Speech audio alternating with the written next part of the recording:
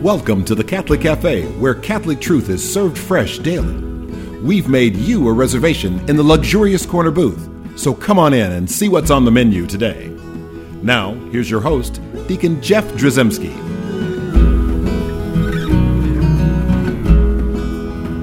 Greetings and welcome to the Catholic Cafe. I'm Deacon Jeff, sitting in the luxurious corner booth of the Catholic Cafe, sitting here with Thomas P. Yes, sir. And Sammy Z. Yes. Yeah, how you guys doing? Doing well. How are you? Are you being well provided for? I hope so. I think so. You think so? Yeah, I know so. You got all your ducks in a row? Not quite. You got some kind of big... I'm content. We'll put it that way. You got a big, fat bank account, I'm sure, Tom. No. No? I don't think so. I don't think anybody ever thinks they have a big enough fat bank account. Well, your wife doesn't think you have a big enough fat bank account, but true. that's a whole nother thing. But so that's our little segue into our topic. Awesome. For more information on Tom's bank account, please email us. But speaking of fat bank accounts, we're going to talk about Luke chapter 12. And in Luke chapter 12, we've got an interesting little ditty here, where some guy comes up. There's always someone in the crowd. Someone in the crowd asks Jesus. Guy. Yeah, there's always a guy.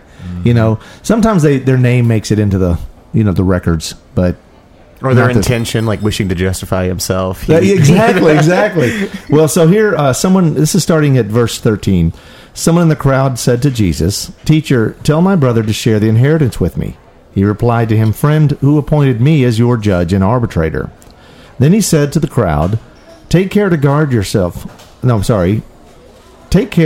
against all greed, for though one may be rich, one's life does not consist of possessions. Then he told them a parable. There was a rich man whose land produced a bountiful harvest. He asked himself, What shall I do, for I do not have space to store my harvest? And he said, This is what I shall do. I shall tear down my barns and build larger ones. There I shall store all my grain and other goods, and I shall say to myself, Now, as for you, you have so many good things stored up for many, many years. Rest, eat, drink, be merry. But God said to him, You fool, this night your life will be demanded of you, and the things you have prepared, to whom will they belong? This will it be for those who store up treasure for themselves, but are not rich in what matters to God. Wow. Okay, there's a lot going on there. And I think the thing that I think all of us look at this and we think of different things where we might have fallen short and we kind of feel guilty about a certain thing here and there. And I think instantly people can look at this and go like, well, this is all about stuff. We all want to have our stuff. We all want to collect stuff. We want to have a big pile of stuff, right? And, but there are some, I think, justifiable desires in here. I mean, think about the rich man. I mean, it is not totally alien to the human made in the image and likeness of God to desire to have everything that you need. Right? I mean, that really is a holy desire to be fulfilled. Right? But I think Jesus is teaching some lessons about how we are fulfilling ourselves and what some of those problems might be. Right, you saw this biblical passage here, Sam, and your what came to mind to you was stewardship. Why did you think about that word stewardship? Well, just that the things that we receive are entrusted to our care. It isn't about us, right? If anything in our life, if we ever think that the self is the stopping point, it's not. And that's the thing that needs to be corrected. It needs to be redirected outward towards God and also towards others. And so I'm looking at Tom's face, and Tom right now is looking at you going, yes, but I worked so hard for all that I have. I've earned this. I worked and I worked. I slaved. I got up early in the morning. Wow. You got up and fed the chickens. And then... wow, it's almost like he's in my head. I skipped lunch. I get it, man. Well, you didn't name the chickens, Morty and Morty. But Rebecca. Yeah, but here's the deal. So what do you say to Tom, who's like so worried about all the stuff that he's earned? Well, Tom, I don't have a chicken. So sorry. Sam says, I want your chicken. Sam is one of these guys that if there's a zombie apocalypse, he's going out and he's going hunting at his next door neighbor's house. He's going to see what do they got? What have they prepared for? But I can't look at what Tom has and claim it for myself either, right? Because then again, I'm falling into that same trap of making myself the end point. The point is that which has been entrusted to my care, it's ultimately I have to ask God to guide me. And if God in his providence desires that you might entrust Rebecca the chicken to my care, let it be done. Don't do that, Tom. Don't do that. I won't trust There you. will be chicken wings. You watch. Rebecca will be gone, long gone. Okay, so no, and that's a fair point. But I do think that what about the person that desires to have enough, right? That doesn't know where their next meal is coming from, or the person that is looking at a rich man who's got a large store, a barn filled with grains and all this whatever surplus that he's built up for himself, and then there's lots of poor folk around him. People desire that they need, right? Mm-hmm. And so at what point, who is supposed to be the one who's supposed to make sure that there's everything you need? Because right now, there's big discussions, in like U.S. government in terms of like, well, should the governor become the arbitrator? Right? Jesus said, I'm not going to be the arbitrator between you and your brother or brother-in-law or whoever it is, that my inheritance or whatever. And it's like, that's not my job. But, we sometimes will look to the government to make sure that everything is equally distributed. And that can be problematic as well, can't it?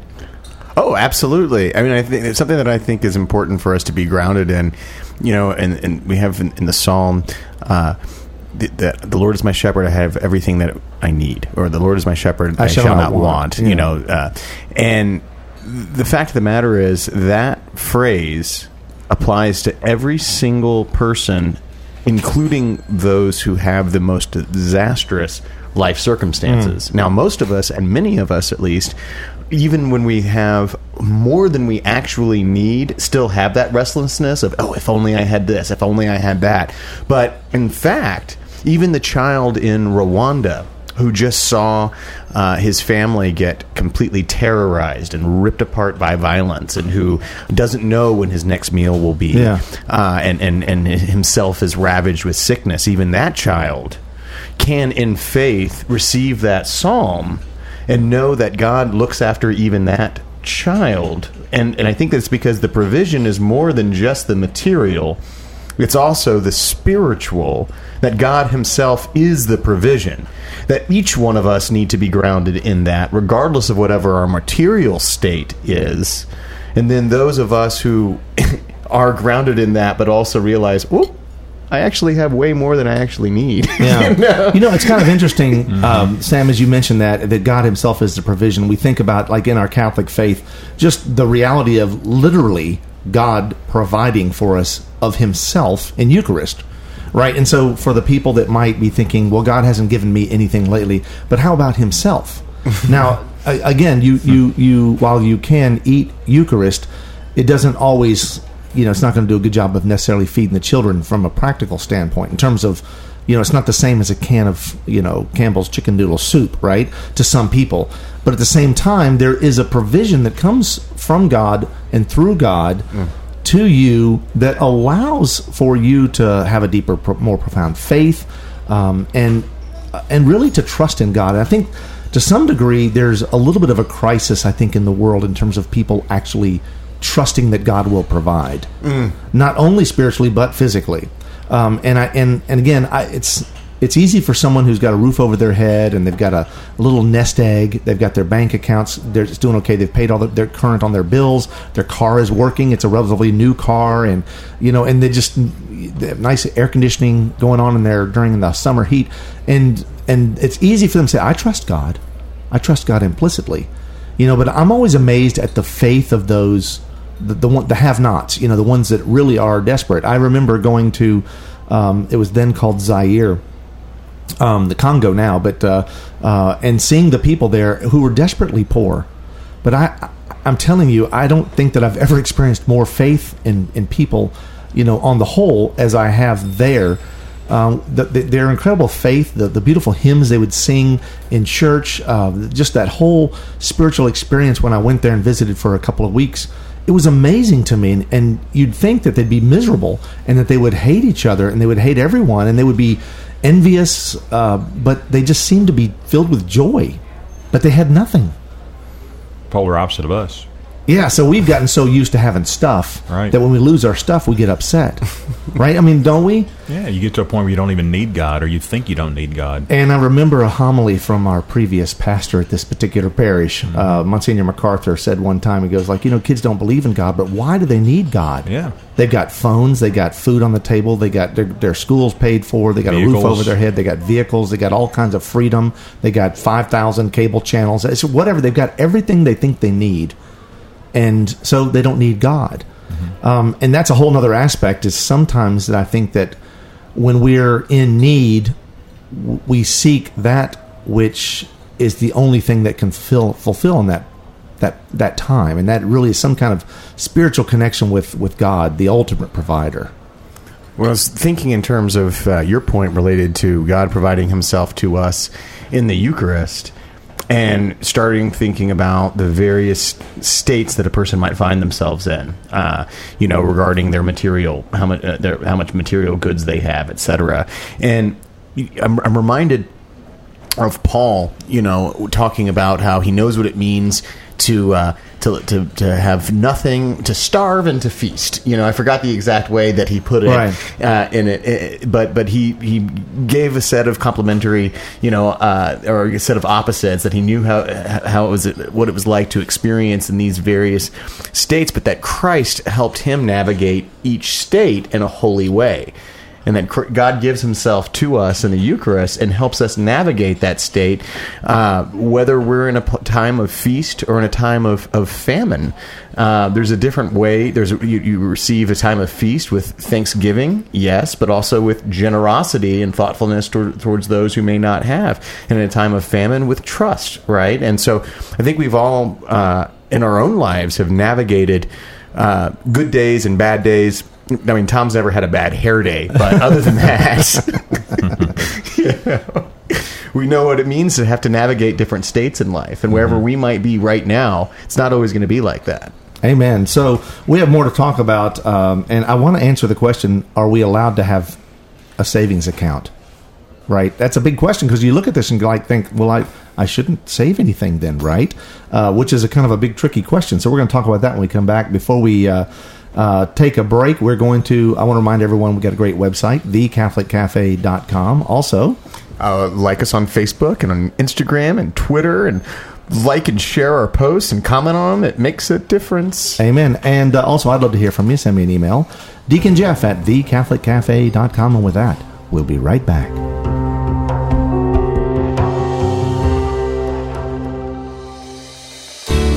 I'm Bess Drzymski, and this is another great moment in church history.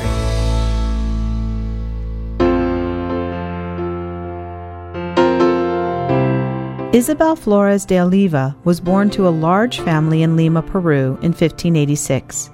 Even as a child, her holiness was apparent. It is said that a servant of the household once saw her face transformed into the likeness of a rose, hence her nickname, Rosa. At her confirmation at age 11, she took the name Rose. Saint Rose knew at a very young age that God was calling her. Even as a teenager, she devoted herself to prayer and gave up many of the comforts of life in order to unite herself more fully to the suffering of Christ. Having read a biography of St. Catherine of Siena, she began to take her life of self-denial more and more seriously, even to the objections of her parents and friends. She first fasted 3 times a week, then offered a daily fast. This led her to abstain from meat in perpetuity. When she began to be admired for her beauty and devotion, she cut off her hair.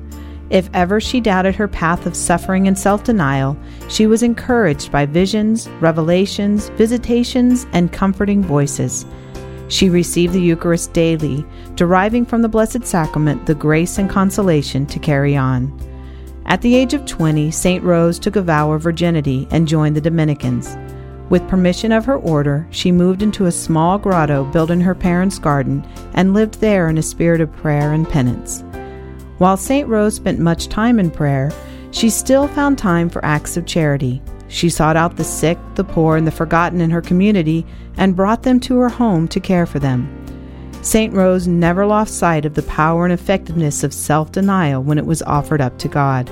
Her entire life was a testament to the total, self-giving love demonstrated by Jesus' willingness to suffer for our sins. She wrote, "Our Lord and Savior lifted up his voice and said with incomparable majesty, 'Let all men know that grace comes after tribulation. Let them know that without the burden of afflictions, it is impossible to reach the height of grace. Let them know that the gifts of grace increase as the struggles increase. Let men take care not to be stray and be deceived.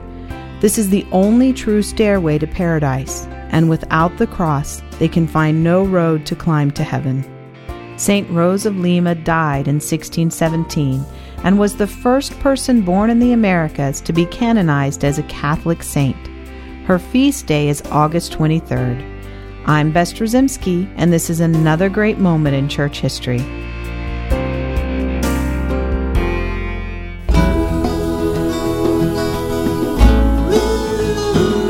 Welcome back to the Catholic Cafe. Here's Deacon Jeff. And we're back in the luxurious corner booth of the Catholic Cafe. Deacon Jeff here with Tom Dorian and Sam Ziggy Rodriguez, and we are talking about, we're talking about God providing.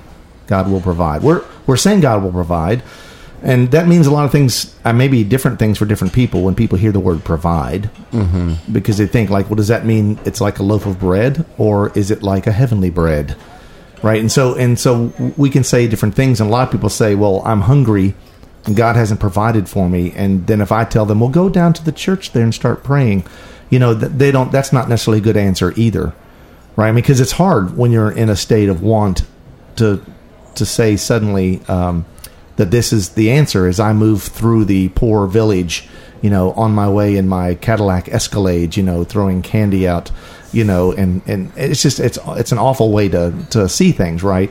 And you don't want that to be the case, but there are some, this gospel that we're reading from Luke chapter 12, there's some stuff in there I want to talk about. One specifically is at the very beginning because is it wrong to have money? Is it wrong to be wealthy?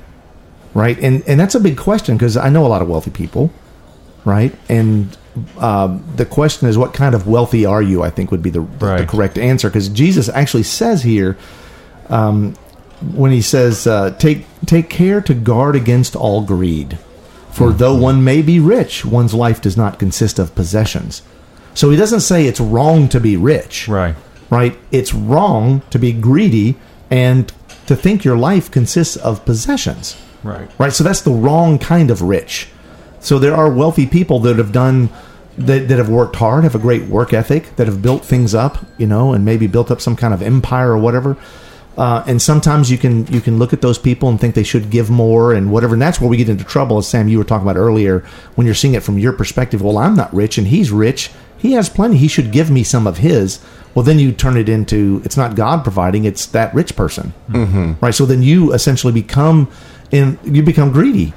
Right? And that's a trap we can get into. But the question is, like, I love this idea of, like, so this man wanted to basically build a big bank vault, a big barn for all of his grain, so he'd be well provided for, and then God says, you fool, right? And so does that mean that if you have a bank account with money in it that you keep working and saving, are you a fool, Tom? Tom's shaking his head no. No, this is radio and no one can see you. Well, I know that. I'm just waiting for it. I'm describing it. Wait for it. No, I would say no. I mean, it's okay to have a big bank account, but if you're doing it just for the sake of a bank account and you forget God and you believe that you're God, then you're off base there. And I think I do think that, like, anyone who thinks it's wrong to save up, right, to save for a rainy day, and there's some very biblical principles, by the way.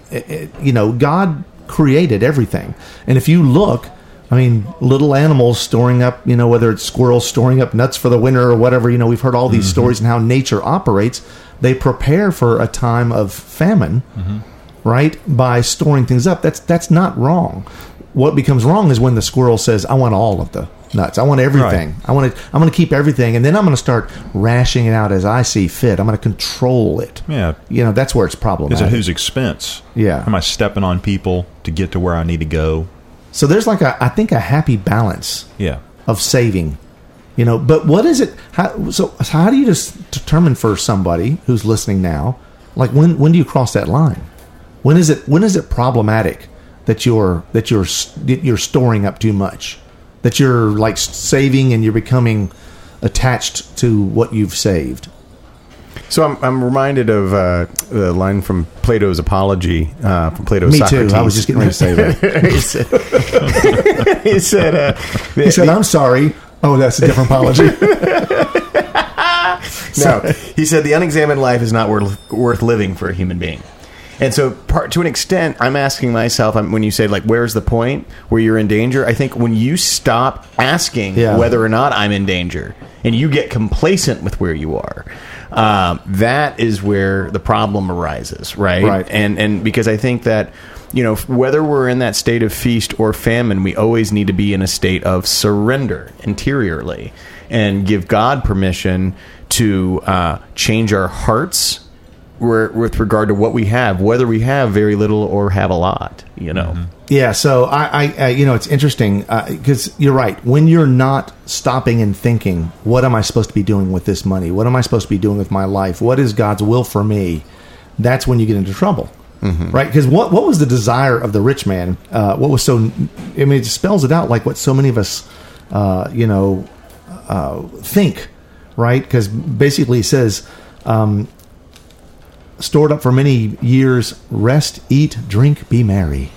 I mean, that's what he wants to do. It's like I want to kick back. I've done all this hard work, and I'm a smart guy, and whatever, and I've owned all these lands and all this stuff, and now I just want to kick back, and I just want to be on cruise control. Mm-hmm. And I don't know that that's necessarily a bad thing to be on cruise control, to say, well done, my good and faithful servant. It's time to rest, on your laurels or whatever. But we run the risk of becoming a fool. Well, like what comes to mind, let's say the difference between somebody hitting the mentality that you just described and stopping there, or saying, wait a second, I've got enough to where I can retire from my job, where I don't have to use my time, my talents for income production for myself, and now I can reorient myself to dedicate myself to ministry or dedicate myself to family. The reorienting is the key. Yes, right. So if you don't do the reorienting, then basically, like, I have arrived. Right. It's all about me. Yes, that's right. It's I have arrived versus, Lord, what do you want me to do now? Right. And that reorienting is so beautiful to see when people suddenly decide, like, we've done all this, I've done all this, our family's done all this, whatever, but now what are we going to do? Let's do all this. You start moving that direction. It's a beautiful thing to see, because then you start to see people being taken care of in many different ways and all that kind of stuff. And then you start thinking, well, that's not a person who is basically summed up by their possessions. Mm-hmm. Right? Because that can be so ugly to see. And the other thing is, I've always said this, and I still hold to this belief, and that is the three people that I know that bought motorhomes when they thought they had retired and they were done, all three of them died within a year. I know it's just, now that doesn't mean you shouldn't buy a motorhome. I'm just saying it's like the picture of this thing, like, because they were like people who are saying, like, well, now that I've done this, I can just kick back and travel the country. I don't have to worry about anything else. And I'm not saying that you don't have the right to do that. Mm-hmm. I'm just saying be careful, because we cross over to tomfoolery sometimes when we start thinking. I shouldn't tomfoolery. What a terrible. I'm looking right at you, Tom. So if my wife wants to do that, I should probably tell her no. Tell her no, because then there'll be 4 people that die within a year. No, it's just, she's trying to kill me. It's happenstance, and I think all that's happening there is that God is telling me not to buy a motorhome.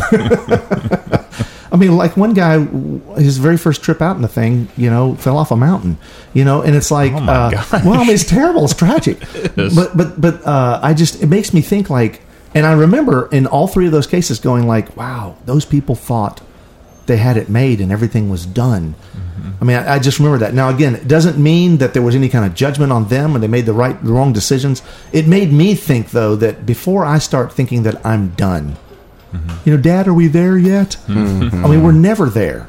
That we need to always keep moving forward, always keep, as you just said, reorienting, Sam. Just the idea that we're always like we're examining our life and go, like, what am I doing with my wealth? And for those who are in need, as I have been on many occasions, to the point where it's like, I don't know where this is coming from. It is, I don't say forced me, but it has caused me to sort of put my spiritual money where my mouth is, and to truly trust in God. Mm-hmm. I think about the couples that I've talked to before who, when I'm preparing them for marriage, well, how many kids do you want? We want 1.7 kids. We have this plan. It's all laid out, and this is what we want. And I always want to help them understand and to see that, like, to some degree, there needs to be a little trust that God will provide. Don't think that you can only have 2 kids. Well, in this day and age, everything's so expensive, and college and raising them and the food and the diapers and all that stuff. The reality is we can only afford 2. It's like, well, can you? Or can you afford to trust God to the point where the more open you are to life, and if he sees and blesses you with a big family, he's going to help you take care of that family. Right? I mean, I've seen that in my own life, even where some years we have, it's a leaner Christmas than others, But the reality is, what I love also is how this gospel, ends. Thus it will be for all who store up treasure for themselves, but are not rich in what matters to God. Right. Right. So what is it that matters to God? And that's the stuff that we should be seeking and storing up. Yep. Right. And which is really a life fulfilled. Mm-hmm. It becoming the living will of God. Mm-hmm. Right. That's what matters to God, not how much stuff we have. There's a meme that's circulating on the internet. It's a picture of some graffiti that says, "Some people are so poor that all they have is money." I still think I'd like to try to be the rich guy, But so trust in God. Just realize that God will provide, and He loves His little ones. He loves us and will provide for us. Amen. Let's ask our Blessed Mother be with us. Hail Mary, full of grace, the Lord is with thee. Blessed art thou among women, and blessed is the fruit of thy womb, Jesus. Holy Mary, Mother of God, pray for us sinners, now at the hour of our death. Amen. Thanks for listening to the Catholic Cafe. If you'd like to contact Deacon Jeff, send him an email at deaconjeff@thecatholiccafe.com. Visit us on the web at thecatholiccafe.com. You can also find us on iTunes or follow us on Facebook and Twitter. The Catholic Cafe is brought to you by the Order of Malta Federal Association. Join us again at the Catholic Cafe, serving up salvation one cup of coffee at a time.